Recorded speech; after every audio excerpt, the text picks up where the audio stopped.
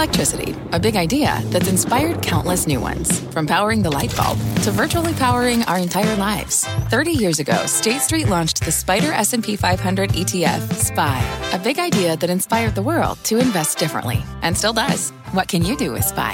Before investing, consider the fund's investment objectives, risks, charges, and expenses. Visit ssga.com for a prospectus containing this and other information. Read it carefully before investing. SPY is subject to risks similar to those of stocks. All ETFs are subject to risk, including possible loss of principal. Alps Distributors, Inc. Distributor. I'm Andrew Ross Sorkin, and you're listening to Squawk Pod.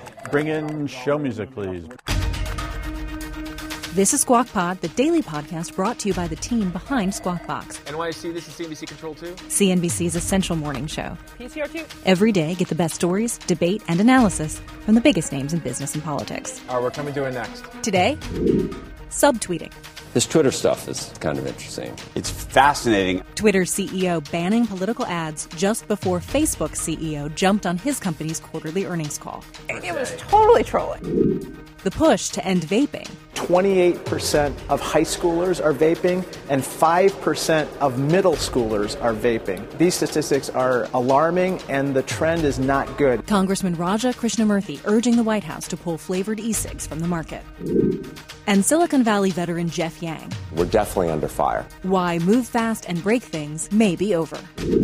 We've got those stories and a lot more. I'm CNBC producer Katie Kramer. It's Thursday, October 31st, 2019. Happy Thanksgiving. Happy Halloween. Thanksgiving's coming. Thanksgiving is not far off. Halloween is here. Squawk Pod begins right now. Stand Becky by in 3, 2, 1. Cue, please. Good morning, everybody. Welcome to Squawk Box here on CNBC. We are live from the NASDAQ market site in Times Square. I'm Becky Quick, along with Joe Kernan and Andrew Ross Sorkin.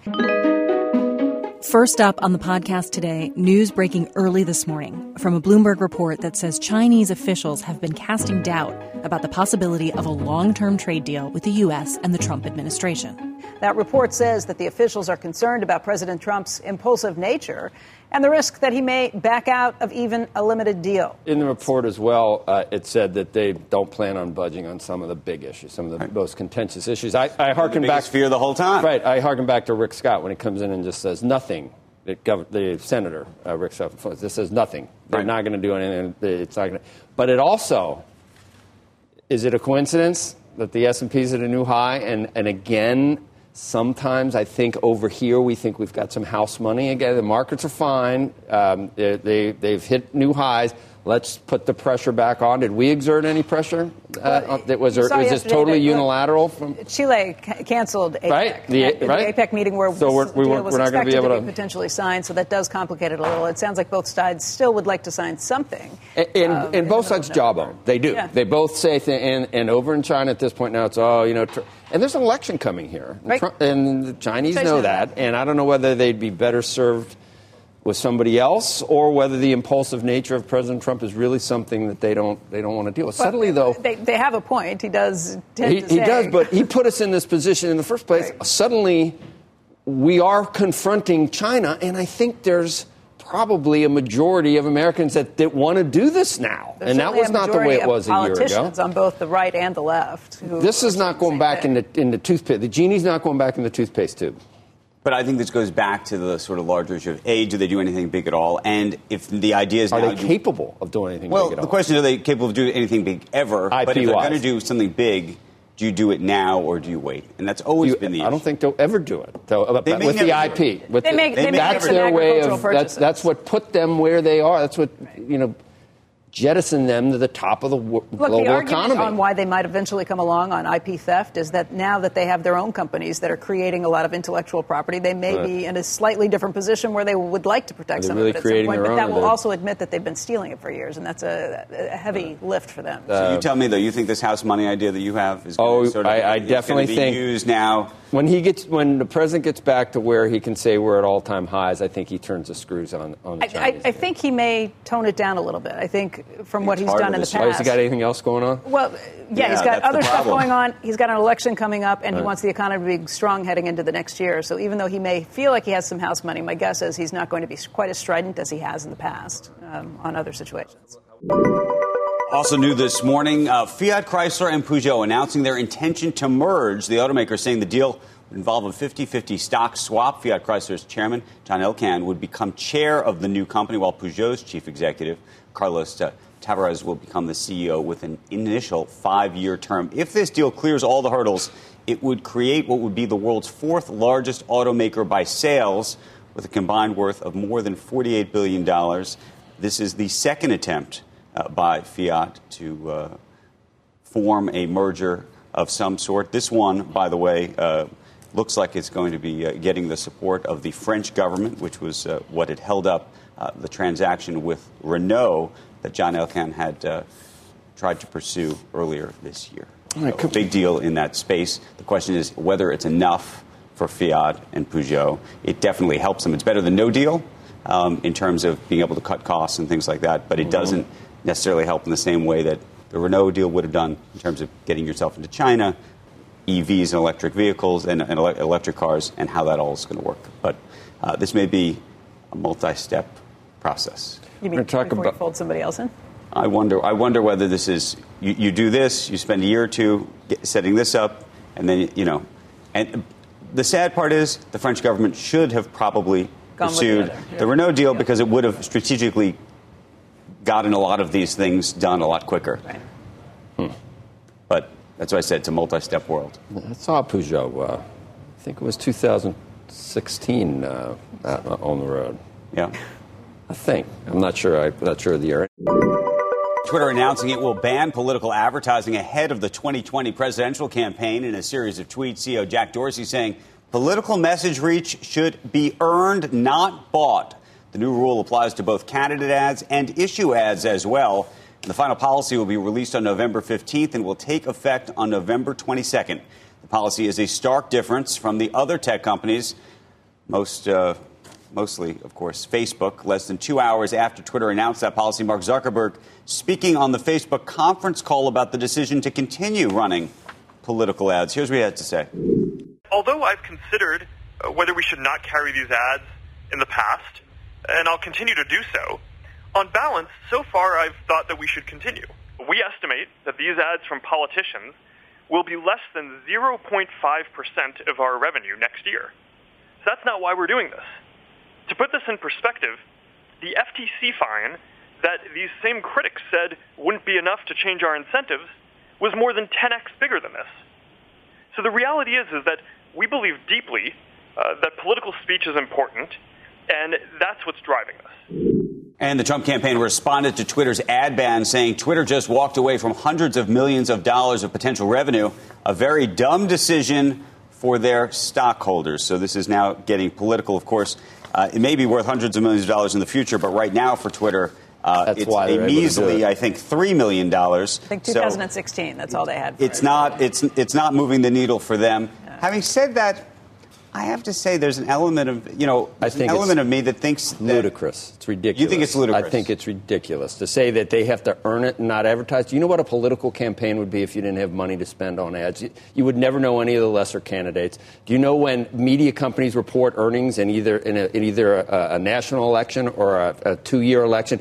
Do you know that in the earnings it says boosted by political Correct. Spending? Yes. You want to live in a world where how are you going to organically find out about the newest candidate, No. Andrew? I think the issue is I think what Jack Dorsey's made a decision about is either you accept no advertising or you have to figure out a way to police the advertising. And right now, it is too hot an issue about how to police the advertising. So he's chosen I understand, not to. But the statement he made, he put this out. You need to earn it, not buy it. Facebook's earnings. Well, that's earning absurd. it, by the way. This does not prevent President Trump. No, I know. I'm not saying it, but he's in a unique position. He's in a very unique position. Amy Klobuchar doesn't have 24 million followers, 60 million followers. Correct. Look, we know right now, we hear that Vice President Biden, his fundraising is down. That's going to be an issue when you got other people with 25 million in the back. And how do they use it? They use it for political ads. That's the way things work. If you want to, I've heard about Citizens United and money in politics and all these high-flung ideas. That's not the real world. That's not how it works. And if you got 17 people running for president, the bottom 15 aren't going to get anywhere without political advertising. I completely okay. Then the issue to me is about, first of all, I would actually, like to take money out of politics. I know you would, and I know. What I would do is actually do something slightly different. I'd actually allow you to advertise and cap the amount that everybody can spend. Okay. Meaning everybody can spend the same amount of money to advertise. What would the cap be? Come up with your number. But the point is that... Can we pass a law so we regulate how much it is and put a cap on it? That's a good idea. Piece of this, let the House... The other piece of this, and I would argue one of the reasons that Mark Zuckerberg has pursued this sort of open policy on advertising is that he's anxious that if he were to actually police the advertising, that he would be then regulated effectively by policymakers who'd be upset about well, you've already how seen he's the Trump approaching campaign's this. approach That's to this. The They're issue. upset with what happens with this because they have some money to spend on this. But I have to say, this whole thing is a lot of political theater. I mean, you said from the top, right. They're able to do this because it's not a significant portion of their advertising revenue. But I think there's a much larger issue here. Much larger issue, but he intentionally did this trolling. Oh, he did it, by the way, did it at 4 p.m. at the time that Facebook is announcing their earnings. I mean, this was entirely set up to troll, and there are these battles that are taking place in Silicon Valley right now when you have Tim Cook who's spouting off about privacy and saying, we stand by privacy. I think trolling is, I don't know if it's trolling per se. It's totally trolling. Talk to me like the day before the election about whether I want to ban political ads. You will have seen enough by then? Gotta draw you thinking pictures Clockwork for everything. Orange? Yeah. Eyes wide open, like the last 2 months of the local stuff going out in New Jersey, and it's like... I'm already getting it for Election Day next week, on Tuesday. I know, but it's kind of you're already getting bombarded. The stuff that comes into to some degree, my unlike what Barry said yesterday, Barry made this reference that... Barry Diller made this reference that somehow none of these ads are policed, and that's not exactly right. Most of these ads actually are policed by broadcasters, by the cable networks, and there have been ads that President Trump has tried to put on the air that have been blocked. Only at CNN. There have been other ads that have been blocked, and I imagine that if there was a responsible policing party in between here, you would have that, but we don't. So here's the answer. Like, the broadcasters are actually bound by federal law. Mark Zuckerberg would like to see social media bound by social law. He wants somebody else to set the rules, not him, and that becomes a question. Okay, but I think that Joe doesn't want regulation either. I don't know. Do you want ads regulated for the truth? I don't. Caveat, I'm with Barry. I'm a big boy. I'll figure out whether it's true or not. You know what I mean? And a lot of things I like to believe anyway, even if they aren't true. But that's the problem, Joe. I'm kidding. I know I'm kidding. And for Dorsey, it's worth this much to him, and it's worth this much to Zuckerberg. Although Zuckerberg said that it's not worth that much to him either. It's 0.05%. But I think it's worth actually a lot more to Zuckerberg in a different way. It's not about the financials in the advertising itself. It's in what's going to happen to his company if it's regulated in a more meaningful way. And I do believe that part of his position is about placating a certain part of the political class that has otherwise been against him. And I will add to it that Dorsey doing this steps up the political pressure on Zuckerberg with trying to come up with some solution or face being regulated. I'll make also just one quick observation. Core Facebook, is actually, Joe, a very, what I call it, should be called conservative Facebook. You look at the top 10 things that are shared on Facebook on any given day. That would be hard for me to do. And it's Breitbart, and it's Ben Shapiro, and it's the Daily. That's what it is. And so if you really understand who he's trying to placate, it's not the people in Silicon Valley. It's a very different group. That's what's happening here. I don't like any ads on Twitter, and I feel violated. It's like, I don't follow this person. Who is this? I don't follow them, and then it says an ad, and I feel violated. But can you just go to our ad? Sure. We've got an ad. We had to go to advertising. Cheese will be next. Next on Squawk Pod, the congressman who wants to remove flavored e-cigarettes from store shelves. I think the costs of allowing more youth to vape far exceed the benefits of certain preferences that adults have. Our kids are not for sale. We're back after this. What's on the horizon for financial markets? At PGIM, it's a question that over 1,400 investment professionals relentlessly research in pursuit of your long-term goals. Specialized across asset classes, but united in collaboration, our teams provide global and local expertise. Our investments shape tomorrow, today. Pursue your tomorrow with PGIM, a leading global asset manager.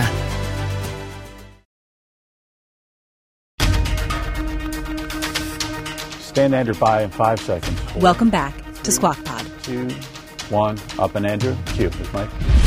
Good morning and welcome to Squawk Box right here on CNBC. I'm Andrew Ross Sorkin along with Becky Quick and Joe Kernan. Take a look at U.S. equity futures at this hour. Next, e-cigarettes. In September, the Trump administration announced plans to pull flavored nicotine pods off store shelves.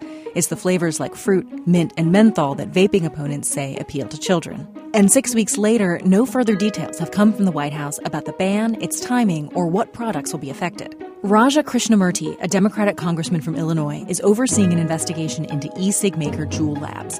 About 80% of Juul's U.S. sales come from flavored e-cigarettes. As you'll hear, he is passionate about stemming a tobacco epidemic among kids. 28% of high schoolers are vaping, and 5% of middle schoolers are vaping. And has written a letter to the White House urging the flavored vape ban be finalized and implemented by next week. Joining us right now is Congressman Raja Krishnamurthy. He wrote the letter to the administration and is leading the charge among Congress. And Congressman, thank you for being here today. Good morning. So what have you heard back from the administration, from the White House, since sending that letter? We haven't heard back anything yet. And the reason why we wrote the letter is that about 6 weeks ago, the White House and President Trump, citing our investigation, proposed a ban on all flavored e-cigarettes, which are what really primarily attract youth to vaping. Unfortunately, despite saying that we'd see a regulation within a couple of weeks of that announcement, which was 6 weeks ago, we haven't seen anything. And so we wrote this letter yesterday asking the Office of Information and Regulatory Affairs at the White House to basically come up with this rule within the next 10 days, as they have in the past with other regulations, because it's so important that we put this in effect ASAP to prevent more kids from vaping. What happened? Why the delay? What do you think happened behind the scenes? We don't know. Honestly, we don't know. And what I fear is that members of the industry are basically lobbying against putting out the rule or putting in exclusions within the rule for certain flavors, namely mint and menthol. Mint is the most popular flavor right now for e-cigarettes, and it's also the most popular flavor for youth who vape. And there's a reason why mint is in our children's toothpaste, because it's very appealing to kids. And so we want to make sure there are no exclusions, and we put this rule out ASAP. Mint is the most popular flavor among children who are doing this too? Yes, ma'am. 90% of youth who take up vaping take up flavored e-cigarettes, and 60% of youth are actually using mint e-cigarettes. And so this is something that, as a parent of 3 children, I'm very, very personally concerned about, as I'm sure many of your viewers are. The argument for keeping mint or menthol flavors in has been that adults who are trying to quit smoking, that's the most popular flavor for them as well. How do you balance those two arguments? Sure. I think the costs of allowing more youth to vape far exceed the benefits of certain preferences that adults have. I'll just give you a couple statistics. Maybe your viewers are already familiar with it. 28% of high schoolers are vaping, and 5% of middle schoolers are vaping. And these statistics are alarming, and the trend is not good. It's growing by the day. And so I just think we have to put a stop to this. Our kids are not for sale. Have you looked into these recent reports that suggest that Juul was actually knowingly selling tainted or outdated materials? And there's a whistleblower who used to work at the company who has charged that. I'm not aware of the specific allegations. We haven't investigated them yet. However, it's very disturbing to know that a company would, in the first place, sell such products, and then secondly, continue to do the things that we uncovered in our investigation, such as going into schools, paying high school districts and other schools to basically go in and basically present their products as safer than they are. That's what we revealed in our investigation. We're asking for further documents from Juul about this and other issues, and I'm sure that we're going to be following up with them very soon as well. If the administration comes back with a rule that allows mint or menthol to continue, what will your response be? Well, I think that obviously we're going to lobby heavily for that not to happen. But if it does happen, I think you're going to see legislation which basically calls for ending those exemptions to the flavor ban and making them permanent. Congressman, it's good to see you today. Thank you for your time. Thank you. Thank you. Have a great day. You too. Next, the social media dilemma. What makes our platforms wonderful may also make them dangerous. One of the first investors in the internet, Jeff Yang. People are abusing it. I don't think our industry is really prepared for all the ramifications. Squawk Pod. We'll be right back. People today can spend half their lives over 50. So it's good to be financially ready for what's important to you as you get older, like a family vacation. Or starting your dream business.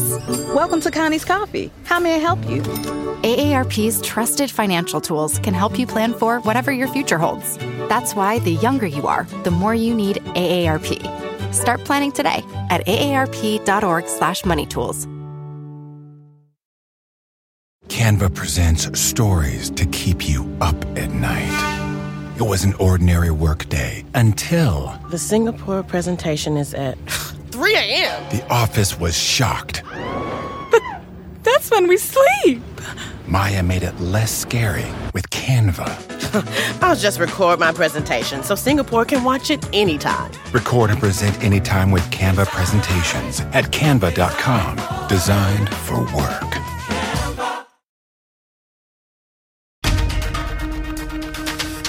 Stand by, Joe, in 5 seconds. This is Squawk Pod. 3, 2, 1. His mic here. Our guest host, Jeff Yang, founding partner of Redpoint Ventures, AT&T board member, friend of the show. Thanks for having me. You are welcome. Venture capitalist Jeff Yang is a veteran of Silicon Valley.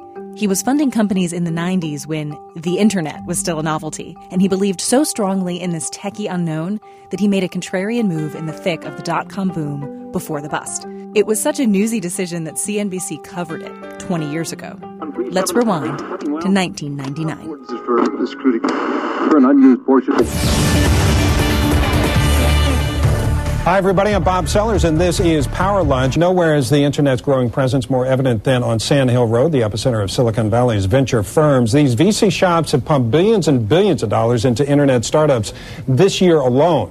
An exclusive report in the Wall Street Journal today reports that partners at 2 major VC firms have decided to put all their eggs into the Internet-only basket by forming a pure-play VC shop. Here with the exclusive details is Wall Street Journal reporter Kara Swisher. Is there a danger here?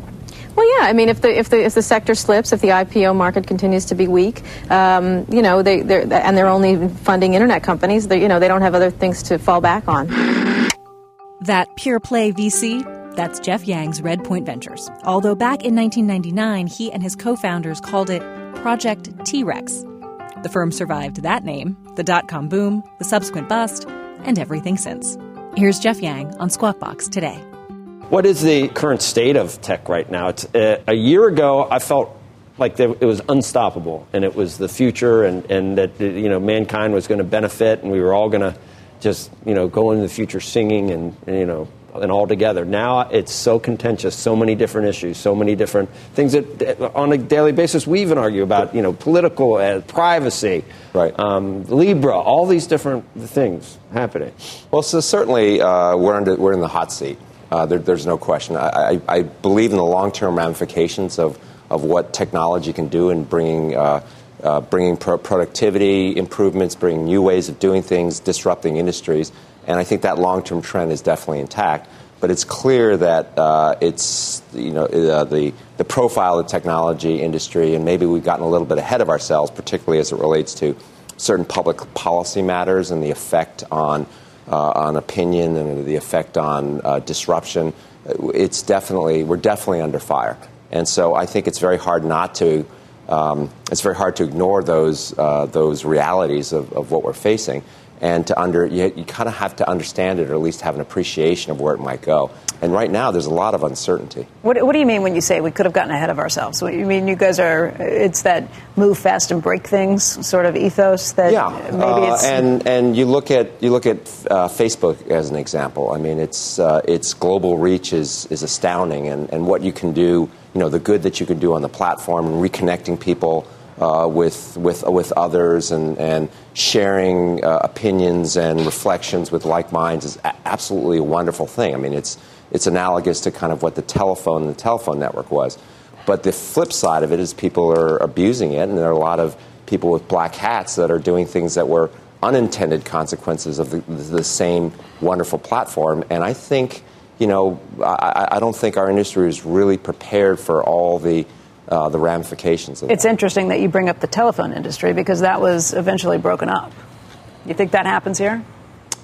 So, and specifically with regard to Facebook? Facebook, I think, is probably the target number one, but you can point to probably 4 or 5 other big companies. Sure. So let's talk about Facebook for a second. So I think the first thing to understand is that by its nature, it's a natural network effect business, a little bit like marketplaces. In other words, it's useful because everybody's on it. And because everybody's on it, you want to be on it, right? If others weren't on it, you wouldn't want to be on it. So unless you're Yogi Berra. Nobody goes there anymore. It's too crowded. Exactly. But it's one of these things where kind of by its nature, if it's successful, it's going to be a highly concentrated business. So like marketplaces, I think you're likely to see businesses that have real value with a lot of people are on it. So then the question is it too big, right? And should it be broken up? And one thing, just kind of conceptually, my belief is that it provides a lot of great things, just like a communications network provides a lot of great things, and being able to link everybody to anybody else. And how great would it be if you picked up the phone and only a third of the people, were on it? It would have much less value. So you got to be careful and think about the good that it's doing, not just the harm that it's doing, right? But so the question that I'd ask is, there have been some very controversial decisions that Mark Zuckerberg has made, including around political advertising and other things. Yes. That he has done, arguably even, he would say, or suggest it's more for philosophical reasons necessarily than even economic ones. I don't know if that's right or wrong. But do you think that he's just, would you agree, for example, with him, or would you agree with Jack Dorsey at Twitter in terms of how you think about some of these issues? Personally, we are plowing new ground from a public policy perspective, and Facebook in particular is, at the very forefront trying to figure out, what's right. And I think regulators are trying to figure out, hey, what's the best thing to do? And I think the reality is that the regulators are always going to be behind, the platform. And so something has to be done, right? And that's a lot of the public outcry, I think, for the argument for breaking it up. And when but I do think there have to be more rules of the road. And when you ask about the question of, do I think it'll be broken up? As I look into the subject about kind of antitrust, and I don't really know nearly enough, only enough to kind of be dangerous, I think it's kind of a little bit of a murky argument about what the consumer harm is, on a free service. And so then you go to restraint of trade and market power. And I think it's a hard argument to make, as I understand it, from a legal perspective, because antitrust laws and antitrust framework wasn't really contemplated for this type of environment. I would have said the same thing about AT&T Time Warner, though. Okay, fair enough. We may be dealing with new rules that are getting made up along the way. I understand, but we're dealing with the new rules that are being made up as we go along versus traditional case law and traditional framework. Right. So then, but I think there are definitely issues as regard to privacy, with regard to data portability, and with regard to freedom of speech. And I distinguish freedom of speech from freedom of expression, right? It's kind of the yelling fire in a theater, issue. And I think there have to be rules of the road on what is acceptable speech. I think there need to be rules of the road in terms of privacy, and there need to be rules of the road in terms of data portability. Right. But I think all those can be handled outside the framework of a breakup. AT&T this week is rolling out HBO Max. What we're looking at, what's expected, huge library, lots of stuff that they're cramming into it, but it's also a fairly high price point at almost $15. Talk about what this means for AT&T and what you think about the service and the strategy.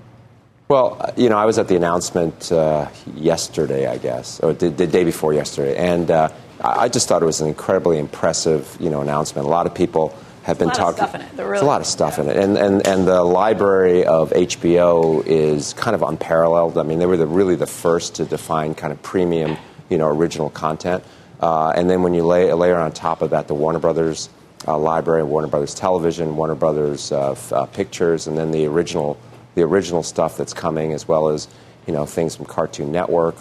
I was just blown away by the actual amount of content. And the breadth of content, and it may not be the most in terms of actual aggregate number of hours, but I think it's maybe the broadest in terms of breadth. Yesterday, my son was like, this is a big day for HBO Plus. He goes, everything is on it, Dad. Everything, but it's really expensive. And I go, well, how much? And I knew. And it was $15. And same as HBO was currently. And he said, but we have to get it. I mean, so he said. That's great. Huh? But you already have it. Well, I know. I mean, that to me. But if we didn't, we would. Right, but to me, that's. Do other people say that, though? That it's 15, but we have to have it, so I'm not worried that it's not 5? I mean, we're arguing about when is there any inelasticity to something that you really want? Well, that was the question I was going to ask. Yeah. You look at this and say, consumers are going to have to me, this is a Netflix versus HBO Max kind of product, as opposed to Disney Plus. I put in a separate category. Apple Plus, I think, given the library or lack of library, is sort of a smaller add-on. Peacock's free. Peacock's free, and then there's Hulu. So there's sort of Hulu, Netflix, HBO Max. Right. Do you think that consumers buy one? They buy two? How do you think about that? I think consumers end up probably settling in on multiples. Okay. And I think it's somewhere, I would guess it's around 3. And obviously there's, the number is probably less important than the aggregate price that you're paying. But I do think that no one's going to get everything out of a single service, and having the diversity of things to choose from and having multiples. Now, at some point, people get subscription fatigue.